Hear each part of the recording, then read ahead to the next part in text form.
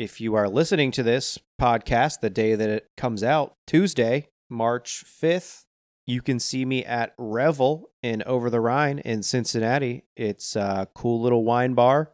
You can get a carafe of wine. It's a little bougie. Late night Revelations. It's a talk show. It's a comedy show. They got music. They got interviews. It's gonna be a lot of fun.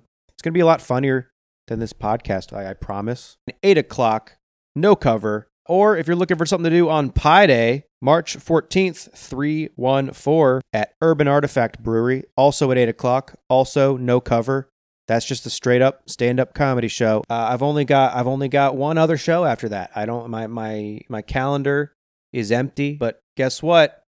I'm doing a comedy festival, Yuck Fest, Indianapolis, April 26th through the 28th. I'll probably I think I'm going to do more than one show there, but I don't have any confirmed times, but I can confirm that on the 27th, April 27th, Indianapolis, brunch time comedy show, we are doing Buzzmania, which is a gimmick comedy show. We give comics topics. They can't do any of their bits, and then we also do some dumb pro wrestling shit around it. A lot of copyright infringement. Come see it. We've never done it on the road. We only did it at Myrtle's Punch House. Rest in peace. All right, let's get into the show.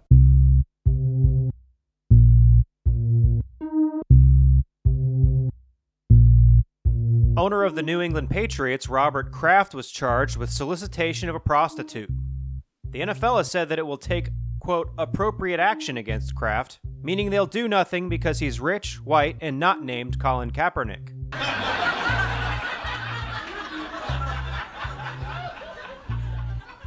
A Medicare for All bill was finally introduced to Congress. Progressive, ultra-left-wing socialist Nancy Pelosi, worth an estimated $30 million, asked, "How are we going to pay for it?" When shown a list of the wealthiest people in the country whose taxes would be increased to pay for it, she said, "Why are you showing me a list of my donors?"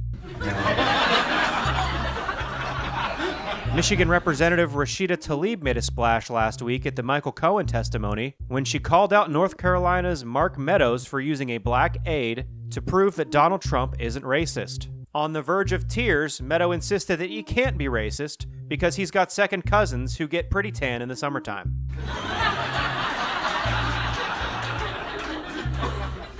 In the wake of this incident, old footage of Meadows went viral, where he tells a crowd that he will, quote, send Obama back to Kenya. When pressed about this footage, he said it was, quote, old news, that he was running for office at the time, and that he actually has a few family members that he's sent back to Kenya.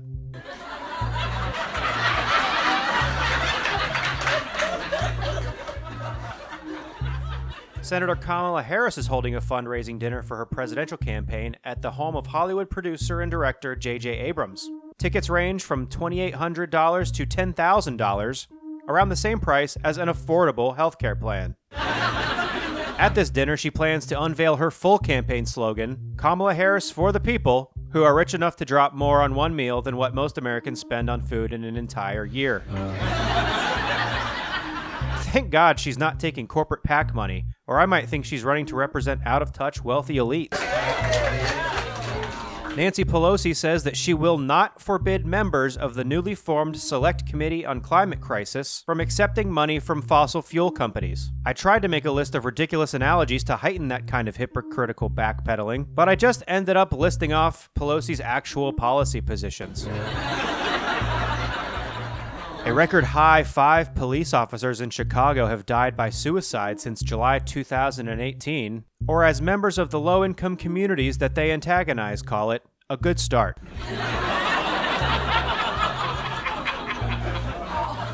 This gives an entire new definition to the phrase suicide by cop.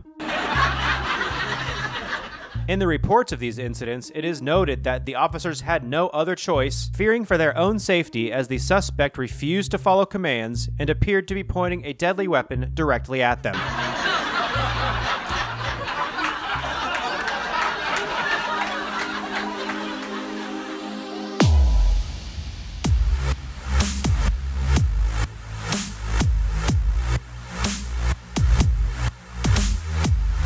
This is Just Calm Down with John Schreck.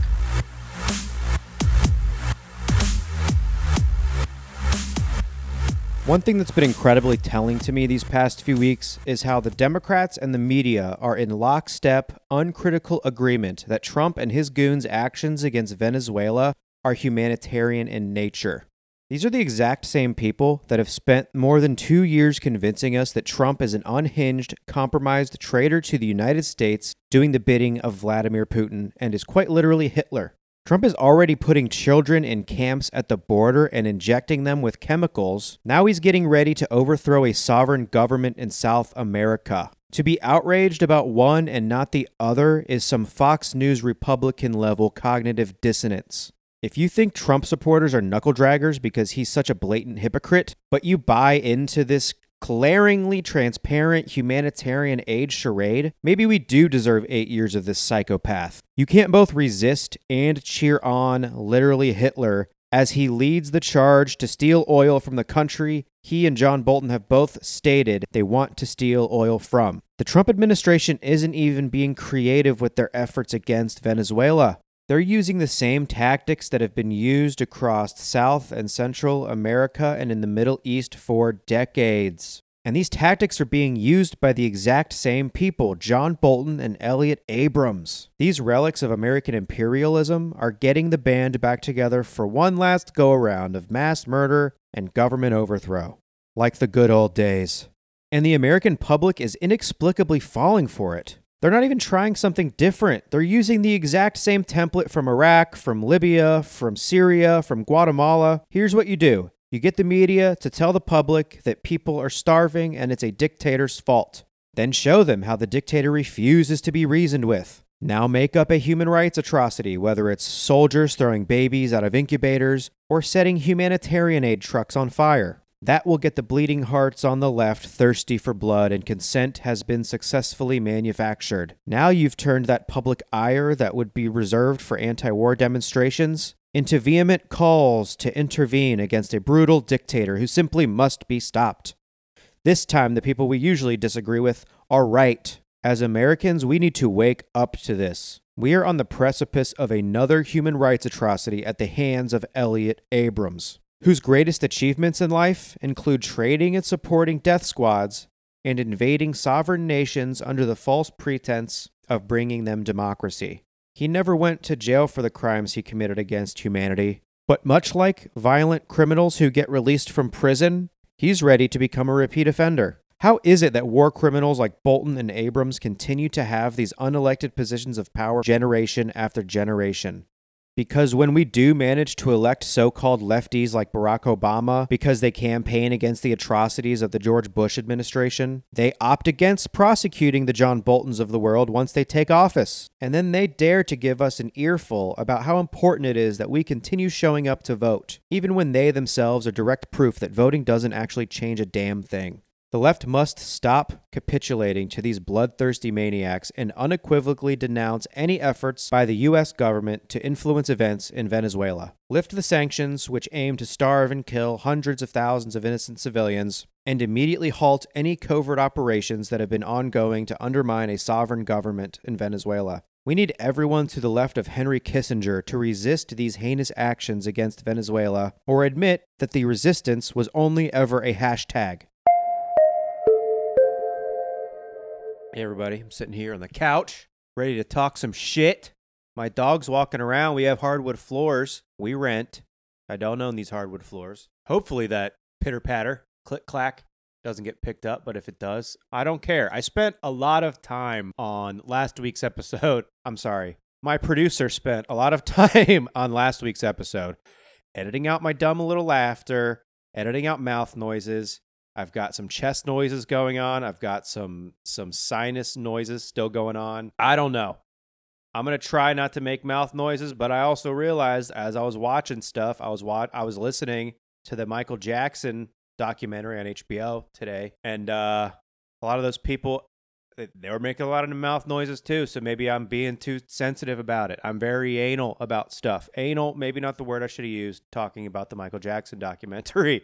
If you've watched it, you know what I'm talking about. I guess you don't have to watch it to know what I'm talking about. But anyways, it's been a couple weeks since Bernie Sanders made his announcement that he's running for president. And one specific argument that I have seen all over the place and that has it annoys me every single time that I hear it is I don't really care. I'm just going to support whoever wins the primary. The primaries don't start for a year, and that is the angle that you're taking. That line of thinking annoys me for a lot of reasons because, one, it plays into this narrative that when Bernie Sanders lost the primary in 2016, he jumped off the bandwagon, ran third party, and told Hillary Clinton that she could go fuck herself, which he did not do. Many of his supporters wanted him to do that. A lot of his supporters, myself included, want him to run third party because the Democratic Party's already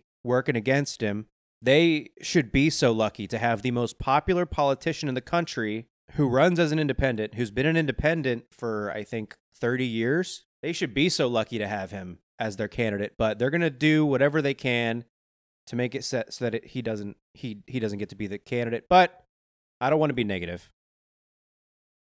I want to be optimistic. So he's running for the Democratic ticket, and that's fine. Let's do this. But I don't like this argument of we need to make sure we support whoever wins the primary. Do we? I don't know if we do. I don't buy into that line of thinking. I think that is tribalism that I don't believe in. I don't consider myself a Democrat. I'm only registered as a Democrat because I thought you had to be in Ohio to vote in the primaries. It turns out you don't, so I'll be changing that the next time I get an opportunity. So, but I don't buy that. I don't think we must support whoever wins the primary. But we're already getting way too far ahead of ourselves. Let's not talk along those lines. Let's talk about vetting the candidate, finding the best candidate. Because if we find the best candidate and they win the nomination, of course we should support them. But if there is some fuckery that goes on in the delegate process, like there was in 2016, we have no obligation to support that person. Being better than Trump has proven itself to not be good enough. So I will vote for the most progressive person running for president, whether it's the Democrat or whether it's third party.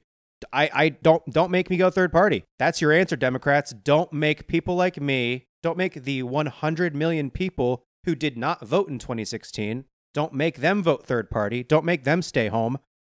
Nominate the most popular politician in the United States of America, Bernie Sanders. So that frustrates me. And it's also frustrating as somebody who, I got pretty involved in the Ohio governor's race this past year. I supported Dennis Kucinich in the primaries, and he did not win. And the candidate was an establishment centrist, and he lost because he didn't excite anybody. I threw my support behind the Green Party candidate, Constance Goodell Newton, very progressive, pretty much in lockstep with Bernie Sanders or Dennis Kucinich. Same platform, same progressive policies, Medicare for all, legalize marijuana, fix the prison system, no private prisons, Black Lives Matter, etc., etc., etc. And when I would talk to liberals about why I support the Green Party candidate over the Democratic candidate, they say, oh, your time for casting a protest vote is in the primary.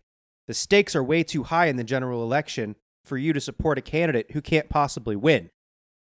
Now they're switching that narrative. Now the primary doesn't even matter because no matter who wins the primary, we must unite behind that candidate. When the primary season is happening, they want you to worry about the general. And then when the general is happening, they want you to vote your conscience in the primary. So that's frustrating to me. I think it's bullshit. I think it's a cop-out. I think that's anti-democratic. And it's pure tribalism. And it says that the status quo is fine. We need to get back to the status quo before we can progress. No, we can nominate Bernie fucking Sanders next year, next summer, and we can win in a landslide. But okay, let's go along with this party unity stuff. This is a headline from a couple hours ago today, Monday. House Dems will take floor action to confront Omar's latest Israel comments. The freshman Democrat is clashing with senior lawmakers who view her remarks as anti-Semitic. So one of two, just this past election, first Muslim woman in Congress is being attacked by the Democrats for being, quote, anti-Semitic. I'm going to read some of this article. This is from Politico. Speaker Nancy Pelosi and top Democrats will take floor action Wednesday in response to controversial remarks by Representative Ilhan Omar about Israel, the second such rebuke of the freshman Democrat from party leaders in recent weeks. Controversial remarks include stating the undeniable fact that money from the Israeli government, money from lobbyists who are lobbying on behalf of the Israeli government, have undue influence over our politics and over our politicians. There's no denying that. That's not controversial. What's controversial is that a woman wearing a hijab said such things. And people on the right, a few weeks ago, they demanded that she apologize for making these statements. She made a half apology because she was facing pressure from Democrats, including Nancy Pelosi, that sellout, who we are told we're not allowed to hold her feet to the fire because she's our leader. She's the only thing standing between you and Trump. Get the fuck out of here. AOC was given shit in, at freshman orientation. She joins a protest in Nancy Pelosi's office, and guess what? The Green New Deal is now getting pushed forward. So don't tell me that you can't criticize Nancy Pelosi, but you can criticize the Muslim woman because it's easy to give her flack because she's not a white woman. So you're allowed to attack her. I want to see if I can find what these remarks were. I've spent way too much time on Twitter today, so my brain is like fried a little bit. So as House Democrats are moving to take action against Ilhan Omar for making statements that they are saying they're perceiving as anti-Semitic, they're telling her that she better step down. Not even that she should step. I don't even know. I guess they haven't said what they're going to do. But this is clearly a racist, Islamophobic attempt to silence one of the only anti-war, anti-regime change, anti-interventionalist, anti-apartheid people in Congress right now. Last week, she was on one of the Intercepts podcasts, Deconstructed, with Mehdi Hassan. And it was a great listen. Go listen to it if you haven't heard it. It's quick. It's like 30 minutes long. And he asks her, they get to talking about Venezuela. And he asks her if she recognizes Juan Guaido as the legitimate leader of Venezuela. And she said no. She is the only congressperson that I've heard say that. I thought that was awesome. I thought that was brave. And I thought that she is the only person in Congress who speaks for me. She is the only person in Congress who is standing up against the CIA narrative, the regime change narrative that is going to make the situation in Venezuela worse. And it is going to cause us to spend lots of money at the behest of ExxonMobil and the Koch brothers, who stand to benefit the most from us overthrowing the Maduro regime. So she said that. Also on that podcast, she said, I think is the thing that this second controversial thing she said that they're labeling as anti-Semitic is that she supports a two-state solution. I believe in a two-state solution. I think it is important for there to be the existence of two states that allow both of the peoples that are involved to have their own sanctuaries, their own states.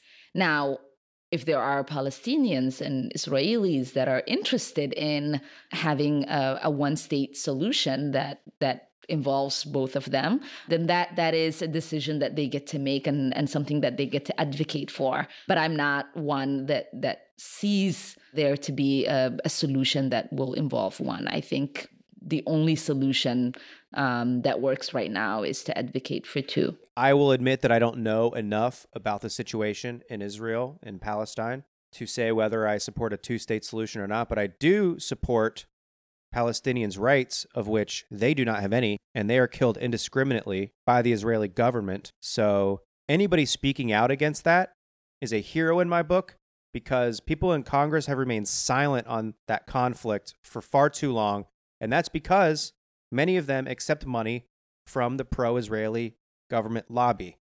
That has nothing to do with Judaism and everything to do with a fascist government that indiscriminately murders Muslim children, Muslim activists, Muslims in their homes, in the West Bank, in Gaza, in their homes. This is this is bullshit. And anybody on the left who refuses to stand with Ilhan Omar right now is going to severely regret that when they come for you next. They are trying to silence dissenting voices, and this comes from the right wing. It's coming from the Democrats right now, but it's coming through the right wing. The right wing demanded that she apologize last time, and Democrats folded to that, and they gave her pressure too, and now they're doing it again. My initial reaction to her apologizing was that she caved to pressure, and I was disappointed, but upon further consideration, I think it was actually a lot more nuanced than that. I think she was able to effectively apologize to those who may have actually been affected by her words while not conceding to the bad faith smears leveled against her. The purpose of the apology was to make sure that the people who were hurt felt understood and heard. But the problem is that they're not actually attacking her for being anti-Semitic. That's just what they've weaponized in order to delegitimize her. Do you want to know what Ilhan Omar has actually done wrong? It's that she refuses to take marching orders from the most powerful influencers in Washington. She refuses to walk in lockstep with them in regards to Israel. She refuses to accept the CIA regime change narrative in Venezuela. She said that she absolutely does not recognize Juan Guaido as Venezuela's president. She held Elliot Abrams' feet to the fire for his genocidal actions on behalf of the U.S. government. But most of all, she's daring to be a Muslim woman in an elected position of power. This past weekend in the West Virginia State House, a Republican group displayed a poster with two images on it. Those images were of the World Trade Center blowing up on September 11th, and the other was a picture of Ilhan Omar sitting in Congress, and there's meme text over the images. Above the Twin Towers exploding, it says, quote, "Never forget, you said," and then over Ilhan's face, it says, "I am the proof you have forgotten." Talk about anti-Islamic tropes. Jesus Christ. And this is in a long line of blatantly Islamophobic attacks and threats against Representative Omar. And yet it's her speaking out against imperialism and violence against people of color that is getting her slapped on the wrist and labeled anti-Semitic. This woman is speaking truth to power even as her life is being threatened on a daily public basis. And the most ironic thing about that dumbass poster is that Ilhan Omar is one of the only people in a position of power in this country whose foreign policy stances would actively prevent another 9/11 from happening. She is one of the only congresspeople who is vocally opposed to regime change wars and calls it for what it is. And that's why she's being attacked by pro-war, bad faith actors in both the Republican and Democratic Party. She tweeted a thread today, and I want to read all of it. "I have not mischaracterized our relationship with Israel. I have questioned it. I am told every day that I am anti-American if I am not pro-Israel. I find that to be problematic, and I am not alone. I just happen to be willing to speak up on it and open myself to attacks. My Americanness is questioned by the president and the GOP on a daily basis, yet my colleagues remain silent. I know what it means to be an American, and no one will ever tell me otherwise. I haven't attacked pro-Israel Americans. I have questioned our politics. Being opposed to Netanyahu and the occupation is not the same as being anti-Semitic. I am grateful to the many Jewish allies who have spoken out and said the same. We must be willing to combat hate of all kinds while also calling out oppression of all kinds. I will do my best to live up to that. I hope my colleagues will join me in doing the same." Yeah, what an anti-Semitic piece of shit she is.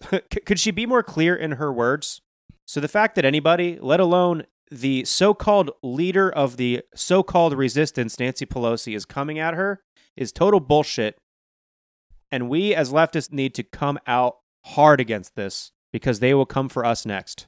And I want you to remember this situation where Nancy Pelosi is spearheading this move to call Ilhan Omar to heel when they tell you that you must vote for whatever candidate we give you in 2020. They don't mean, well, whoever wins the primary is who we should support. No, they mean whoever we jam down your throat, whether you like it or not, is who you have to support, or you are not for party unity. Well, where's your party unity, Nancy Pelosi? Calling for action against Ilhan Omar for daring to have an opinion that's different from your status quo. Where's your party unity?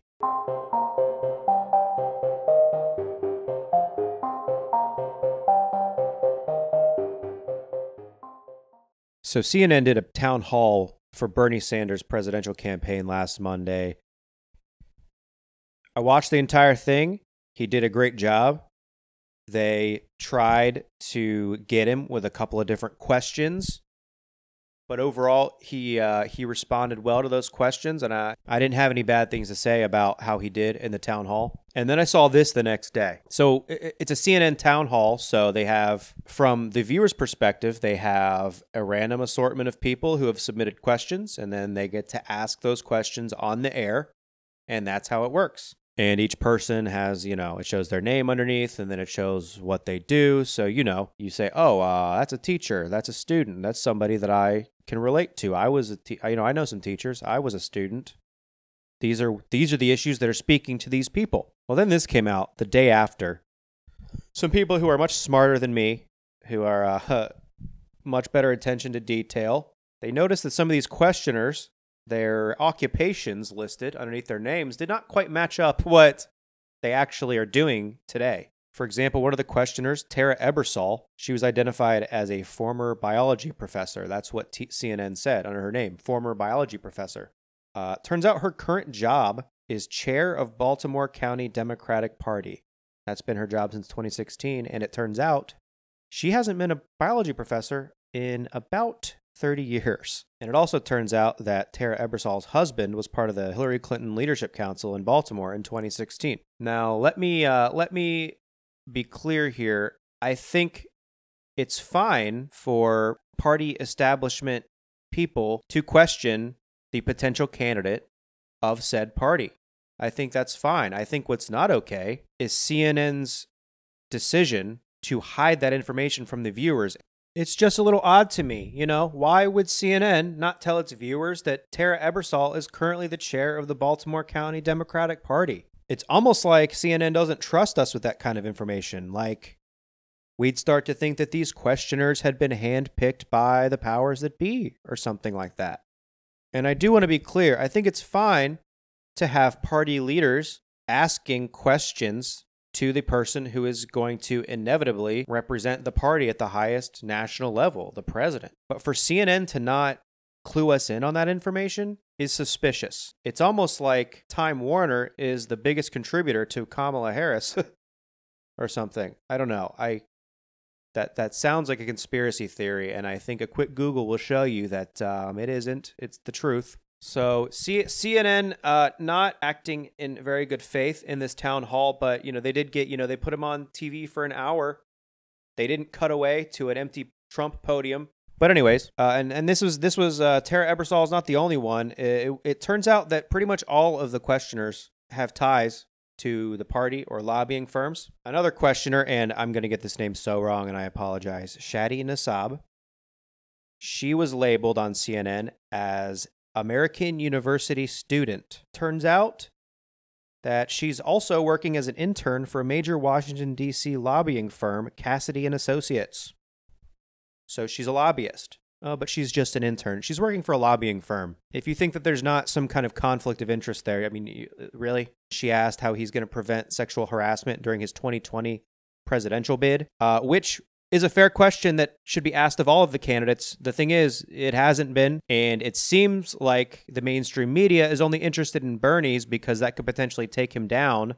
Fortunately, for those of us who do support Senator Sanders, we know that he has implemented one of the most comprehensive plans to prevent any kind of sexual harassment from going on, because it's unacceptable. But what's also unacceptable is that these people who act outraged that it happened on his campaign do not have that same outrage when you tell them that it happened in the Hillary Clinton campaign, in the Kamala Harris campaign, in pretty much every campaign, because we've got a problem with sexual harassment in the, I want to say this country, but it's really our species. It's a problem, and we're finally addressing it, and good thing that we're addressing it. But let's ask every candidate. Let's ask every single one of them. And if we're going to ask it to just one, you have to admit that you are using this as a political weapon, and you are trivializing this movement of women coming forward and reporting sexual harassment and rape. You are trivializing that to use it to attack your opponent in a bad faith way. And when you use a young intern to ask that question, it just screams political stunt. It screams BS to me. And I'm not going to get into all of the different people because I don't have them in front of me. And the Twitter thread that I'd saved is now gone because the woman who tweeted it out made her profile private because I'm sure a bunch of people started attacking her for calling out CNN, for calling out the Democratic Party, for stacking the deck against somebody they don't want, because that's how the political discourse goes nowadays, which is healthy and good, and I love it. I think it's fantastic. But CNN, you got to stop doing this. And Democrats, you got to stop participating in this with outlets like CNN and MSNBC, because you're giving fuel to the Trump people. They can post legitimate headlines that say Democrats collude with CNN, and that's going to hurt your chances.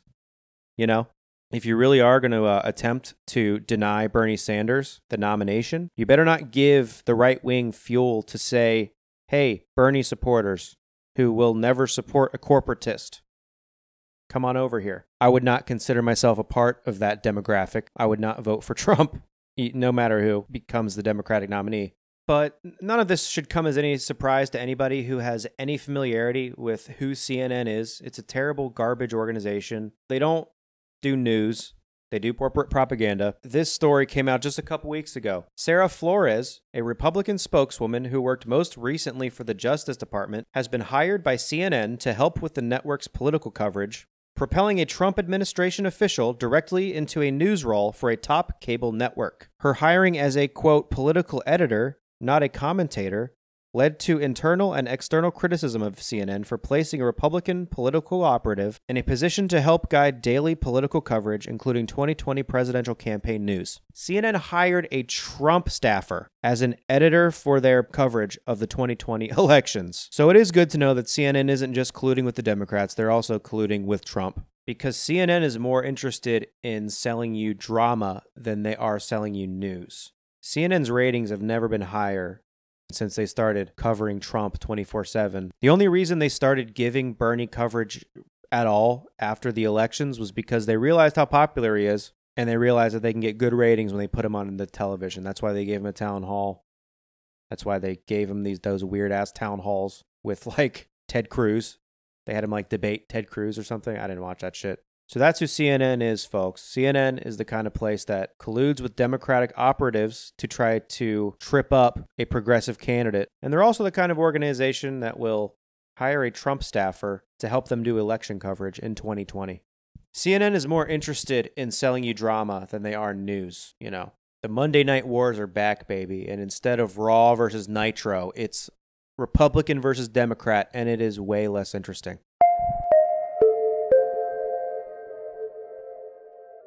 The big news story of last week, at least in terms of people reacting to it after the Oscars, was the Michael Cohen hearing. And let me say that I watched the Young Turks pretty frequently, and every time they started talking about Michael Cohen or Russiagate, or mostly anytime I heard the name Michael Cohen, I just start zoning out. I don't listen. I don't care. I'm not interested.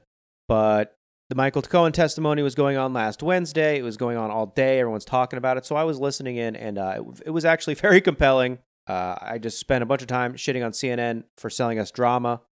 But you know what? It's hard. It's hard not to love it when it's good, and I enjoyed it. The thing I enjoy the most was watching this guy who is hated by both the Republicans and the Democrats, and watching the very different ways that each person was grilling him. The Democrats trying to get him to spill some information that is going to implicate Trump in some kind of crime. And I think they did that, especially AOC. She came out firing.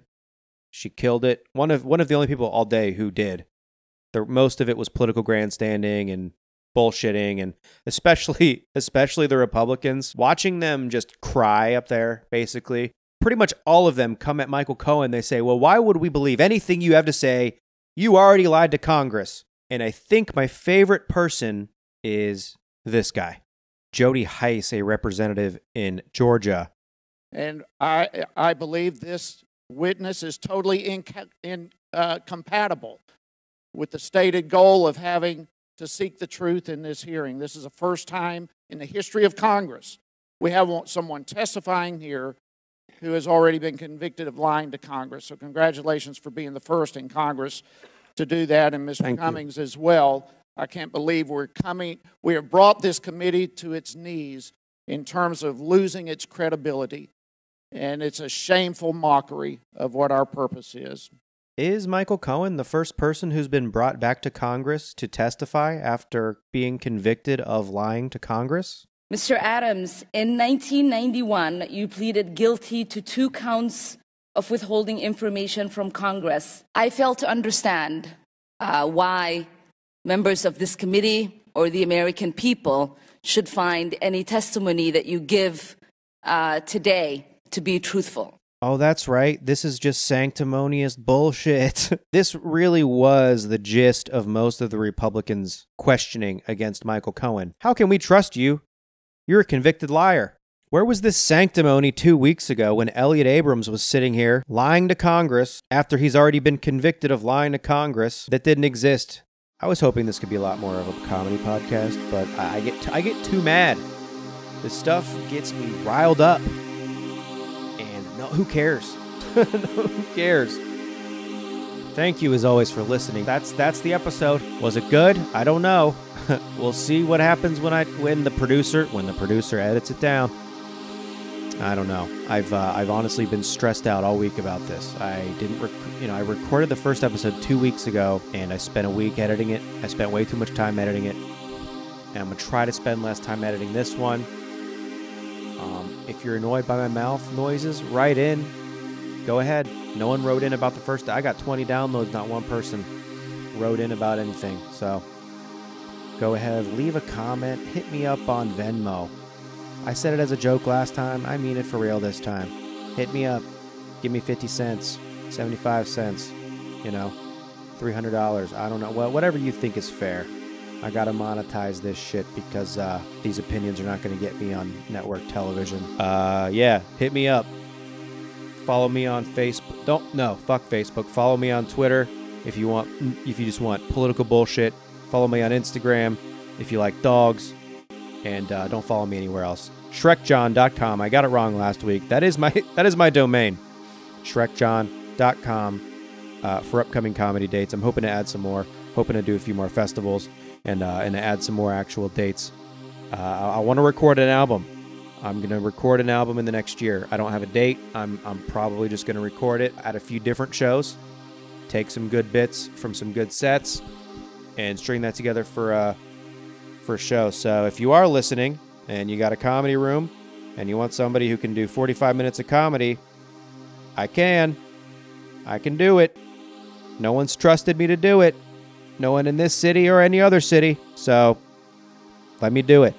What's the worst that can happen? I've been doing comedy for 9 years, goddammit. I've got the material. I'm funny. Put me on your fucking show. Is this pathetic? It's not more pathetic than asking people to hit me up on Patreon, is it? You don't even have to pay me. Don't pay me. I just want to do the time. And if you got a hot crowd, I'll record it. Maybe it'll be on the album. Who knows? Maybe it'll go down in history as the best DIY album that's ever existed. So come see me do a show. If you can subscribe to the podcast, if you can leave a review, that would be great. I love you.